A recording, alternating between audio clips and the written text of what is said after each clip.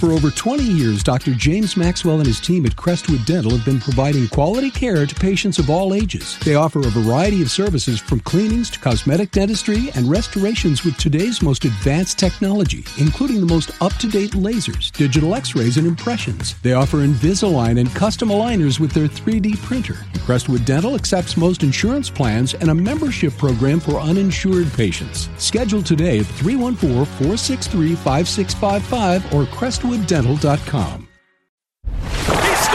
This is the Last Minute Blues Podcast with Jeff Burton, Donnie Fandango, and former Blues defenseman Jamie Rivers. Powered by Together Credit Union, empowering you to achieve your financial goals. All right, welcome. It's the Last Minute Blues Podcast. Donnie Fandango, Jeff Burton, and the dude, Jamie Rivers. Jamie, what's up, dude? Oh, not much, man. It is that time of year. Craziness ensues. Dude, you say not much, and I want to just call you a liar. I am an absolute liar. I have so much crap going on right now. Yeah. It's summer camps. I thought, hey, hockey camps end and things calm down. Bull. Yeah. It's gotten worse. I thought I was going to get a week to kind of breathe and get my crap back together. But I forget it's crunch time for some of those NHL guys. Yeah. And so finished up today working with the Kachuk boys again. Now, I have Brady again next week, but Matthew was his last day today. He's headed down to Florida. Mm-hmm. Then next week, the Blues have reached out to me to skate all their guys until training camp. So now it's going to be Monday through Friday on the ice every morning with all these guys, and then try to squeeze in here to do, a little radio show that's 4 hours long with the Fast Lane, and then we'll jam in a podcast here and there. Wherever you can. Wherever we can. So, man, how do you, when you talk about skating with the Blues players, how do you, and I would assume there's like sort of a gradual push as the sort of camp goes on, but how do you push those guys hard, but again, you got to keep, you don't want to get them hurt, you don't want to wear them out. I would assume that that's kind of part of the balance that you have to deal with when you're working with them.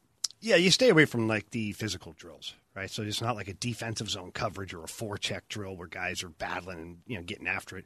You keep a lot of flow drills where there's a lot of skating, a lot of puck movement, a lot of shooting, and keep the tempo really high. Mm-hmm. And that's the number one thing for these guys. They want to get a 35, 40-minute practice, and then they want to scrimmage, at their own leisure. So whatever, they'll set their pace for that. Mm-hmm. And a lot of times, I'm just along for the ride when it comes time for the scrimmage because they don't need me. I'm not refereeing their game or anything. Right. But no, was that a penalty? I don't. No, none of that. That's all I need. None of the coaches are around or anything. No, they're not allowed to be because they can't be. Right? They're allowed to be in the building. They're allowed to watch and things like that, and which is kind of funny sometimes because now for years I'm out there running practices, and the coaching staff is staring at me running their guys through things, and it doesn't bother me because I'm quite fine with it. But yeah, I actually have to credit Ken Hitchcock for that during the lockout way back in 2009. He approached myself and Sean Farrell and said, hey, would you guys, why don't you run the guys off ice? They're locked out. I can't be on there. Why don't you talk to those guys and put them through some practices? So I did talk to Barrett Jackman, Andy McDonald, Alex Petrangelo, David Backus was still a Blue. And we started doing practices every morning. And then when the lockout ended, Hitch contacted myself and Sean and said, hey, listen, this is a wacky kind of training camp. We need to evaluate quickly with these guys. Would you guys run training camp? And we'll just be up top evaluating, the guys. I was like, well, this is a massive honor, Yeah, I'll do it. And so Hitch and I would meet every morning bright and early, and we'd go over the practice plan. He would tell me, how he wanted it executed, what he was looking for, and what the teaching points were. And here I am, buzzing around out there running Blues training camp and, basically implementing the forecheck, the defensive zone coverage, all this stuff, all while under the watchful eye right. of Ken Hitchcock and Doug Armstrong. And it was a little nerve-wracking at first, but, yeah, I found my comfort zone pretty quickly. But obviously, if they had an issue with anything that you're doing, you would clearly not be doing it very soon thereafter. You know what I mean? It's not like they don't have other guys to do it. So what an amazing honor that that's something that you're still doing, or not even an honor, shows how good of a job you're doing, man. Oh, I appreciate that. I enjoy it. It's a comfort zone for me. The guys, for the most part, most of the guys know me. There's obviously a couple of new guys that would not know who I am, but I'm comfortable doing it. And, the moment you get out there and you start doing it and these players know that you've played at a high level and you played the NHL for a long time and that you've coached at a high level, and they don't care. They're just like, yep, and you're coach at that point. And sometimes I ask the captains usually, how hard do we want to push it here? And they'll tell me, hey, today let's just have a lot more shooting, maybe less skating. Mm-hmm. So I'll develop a practice plan for that. And other times, like, hey, this is it, man. We're like week out. Right. Get the horses going. We got to go. And so I'm pushing. So I'll bark at them, tell them pick it up, and sometimes you get a shoulder check from a young kid. And I just got to remind him quickly that, listen, buddy, I've been there, done that. Right. I think we've talked about this on the podcast before, but, it really feels like this era of Blues hockey began with Hitch. And with the way, those teams, man, lots of points, just some really good teams. But towards the end of his run, you kind of start to hear these stories about how Hitch wears on players. Yeah. Can you talk about that a little bit? And because and here's my sort of thing, well, he's the coach, so chances are I'm going to friggin' get annoyed by him from time to time. When does that become a problem sort of thing, I guess? So if we take horse racing, right, I know this is off topic, but this might make sense by the end of it. I hope so. Take a walk with me. I'm going to try. Okay? Come along for the ride here, Donnie. So in horse racing, they have a thing that they say, you can't run the horses hard every day. Because if you run them hard every day, they break a leg, something happens, it's just too much. The body can't withstand it. So they say every now and then you need to just water them down and brush them. Mm-hmm. That's it. Hockey players are the same. Think about it for a second. The game operates at such a fast pace, and it's very anaerobic because you're out there for 45 seconds, and it's like empty the tank, get back to the bench, try to refuel, empty the tank. Imagine doing that for the entire season every single day. What happens? You can't. You can't run the horses hard every day, man. Donnie. Well, Hitch never really believed in that. Hitch believed in going hard every single day, that if you took a day off, you'd forget something. I kind of understand because he got a lot of – Hitch won a lot of hockey games. A lot, dude. He's won a Stanley Cup. I still think he's one of the smartest hockey guys I've ever talked to. Honestly, I have so much respect for Ken Hitchcock. Where we differ is how we deploy the strategy, where Hitch will get every single day. The Bill Belichick, no days off, that whole thing. And that wears on you. You get 10 years of that guy, and you haven't had a day off in however long. It starts to wear on guys. Yeah. And, Hitch was a barker, and he's just always in your ear, in your ear, in your ear. It was never good enough, in your ear. And imagine just your everyday life. If people are listening to the podcast right now and you have a boss that every single day he or she is in your ear, it's never good enough. Even when you do a great job. Yeah.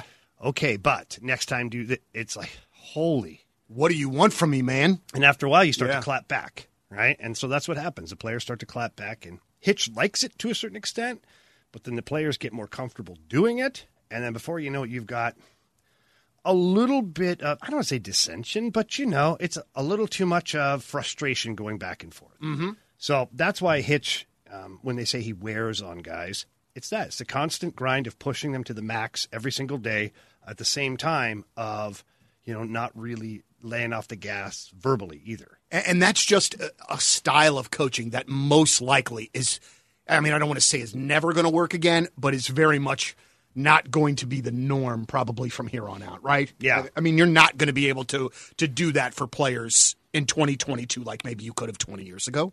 No, you can't. It's changed. Everything has changed. The philosophies have changed. The players have changed. Everything has changed from minor hockey through junior hockey through college hockey, all that. The thought process is much different. And so now you have the new age hockey player where the coaches who are old school, they've had to adapt because the new school of player is different than what they were used to when they first broke in. Yeah, and it's still, and what's so fascinating to me, and that's bothered me, Jamie, you got a thread on your shirt. There we go. I think we got her. Guns are so big. Right. But you know what? That's kind of, I think, one of the unique things about Craig Berube, man, because that guy is about as hard worker as you're going to get. But to me, whatever he is doing as far as riding that balance between being a hard ass, but then also being a player before and kind of knowing that balance, he does a great freaking job at it, or at least it seems that way from this side. No, he gets it, man. And he's got a young coaching staff too. Steve Ott, Mike Van Ryn are younger guys as far as the coaching ranks are concerned, and Jim Montgomery was a younger guy. And by no means 20-somethings, but as far as coaching staffs, you look at some of the coaching, they've got 50, 60-year-old guys behind the bench. Mm-hmm. It's not the case here with the Blues. And I think Chief does a great job of pushing guys. But here's the thing that Chief does that so well. He communicates with his players. So it's not like we're sitting here and it's why is this guy on my butt kind of thing? Well, no, but it's not. No. It's not like okay, I'm going to let you guys make the decision. It's a more like, hey, I want to talk to the leaders in my office. How's the group doing? Do we need a day off? Are we doing too much of this? Are we not doing enough of this? And he'll evaluate what they're saying, and then he'll either agree with it or say, too bad. And that's his job as a head coach, is to figure out where you need to push the gas and when you need to take your foot off the gas. Yeah. Wow. And he does a great job. And the leadership group does a great job of communicating with Chief. The players go in, they talk to him. It's an open door policy. It really is. Yeah. Some people say that, but it's not true. With Chief, it is. You walk in, you talk to him, you leave, and then he evaluates. Doesn't promise you anything, but hey, thanks for the talk. Yeah. Man, that's just so fascinating. Okay, so I thought of something the other day that I knew would make you laugh. Uh-oh. And we have not used this term in a while. But do you remember, it's been a season or so since the invention of the Fandango bump. Do you remember this? I do remember the Fandango bump. So the bottom line, just to let everybody know, I would start trashing a player, and then that player would automatically just absolutely start to play their ass off. I think Vladimir Tarasenko might have been one of the guys back then, all right? So I just want to let you know that the Fandango bump not only works in hockey, it also works for baseball. Because I have been MFing Corey Dickerson for the last, I would say, like a month or so. And then that guy goes on an absolute tear. And so yesterday, when he got his 10th hit and 10th plate appearance in a row or something, I just started laughing to myself. And I wrote down the Fandango bump. I was like, it's good to see that it doesn't just work in hockey, that it's good in other sports. Well, Fandango bump, fast lane bump, whatever it is. Because I think Corey Dickerson himself would tell you that this has not been the season he wanted. He certainly didn't start that way. And he was playing for his baseball life halfway through. And since that moment, he's been very productive. So, yeah, to your point, it's really funny to see what he's doing because I was the same way. I'm like, DFA that guy, Right. Get rid of him. And now he goes, 10 hits in a row, franchise record. Right. 2 away from the MLB record. Like, oh, my God. Here we go. All right, so a couple little quick hits here real quick. One, Phil Kessel signs with the Vegas Golden Knights, which I would have loved to have had Phil here, but I also wondered, that would be an acquisition that would probably scare me a little bit more if there was somebody to play goal in Vegas, and I don't think Phil can do that. No. He's an adequate player, though. He didn't have a great year last year, but he was in Arizona. Right. Nobody had a great year in Arizona. I think Phil Kessel on a team that's established could be good. I actually thought he was quite intriguing for the Blues at one point when you lost David Perron. Thought to myself, how expensive could Phil Kessel possibly be? Can't be that much. And you don't need him to be a grinder every day. You don't need him, but he's a great power play guy. He can finish. I thought, hey, maybe the Blues would give him a look on a third line right wing. I don't know if those discussions ever happened. Yeah. No idea. Obviously, they didn't. And the Vegas Golden Knights gave him a call. And Phil, he will perform well on a good team. Yeah. He seems like the guy to step it up when he knows that he's in a situation like that and can. He's been kind of depressed down in Arizona where it doesn't matter what's going on. It just can't be successful. Hey, speaking of, and I do want to ask you something else, but let's just say hypothetically that you were on that Arizona Coyote team that is now going to play for the next year or two in a college venue. Mullet Arena there. Mullet Arena. Mullet Arena. How do you mentally kind of tackle that, man? Because that kind of would be a mind F for me. You know what? Yes. But you got to not let it because you can't do anything about it. It's kind of petty to think, oh, wow, I'm not out here in front of, 18,000 people, but you weren't anyways. Right, that's true. So was it more demoralizing skating out onto the ice and having very few people in the stands, or now those few people fill a building? Yeah, because the building will be full. Building will be half full, or will be full. It was half full at their old arena. Yeah. Now, where I look at it is the facility itself for the players. Like, because the facility in Glendale where they had was pretty nice. I played there, and it was nice. Big locker room, nice weight room, everything you need to be an NHL team. I don't know if you're going to get that here. Yeah. Because you're not the primary tenant. ASU is. They're going to have everything set up properly, and you're going to be like a visitor in there. So I don't know if they're throwing in some budget to be like, hey, look, we're going to build out our locker room so that it resembles an NHL locker room. So it's like Jacob Chickering going to have to like knock on the weight room door and go, hey, ASU guys, I'm hoping that I can get in here and do my reps. You know what's funny is when I played in Boston, we shared a weight room with the Celtics. Okay. And so their locker room was on one side of the weight room, ours on the other side, and the weight room was like a Jack and Jill bathroom, where you walk through. So you'd be in there working out, and, all these gargantuan NBA guys would come walking in, and you're working out at the same time. I mean, it is what it is, right? But, at least both teams are professional.